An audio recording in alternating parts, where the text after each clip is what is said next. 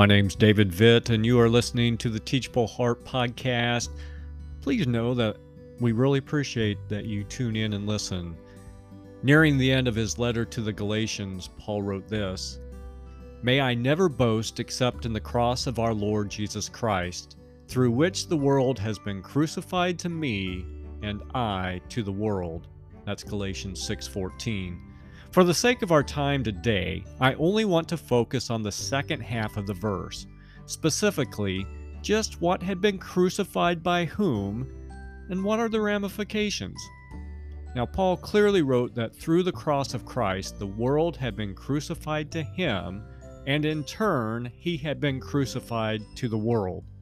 Now, the world here figuratively refers to all created things devoid of God. But what does being crucified to the world mean? While Paul doesn't specify the results, it's reasonable to conclude that the world no longer had much appeal to him. Everything that lacked God and eternal significance no longer had any pull on him. As a result, the allurements of this world faded. The ungodly attractions lost their influence. If you've walked with the Lord for any length of time, I suspect you've experienced this as well. Things that once appealed to you no longer do. But we need to be honest with ourselves here too, because there's a flip side to this crucifixion coin.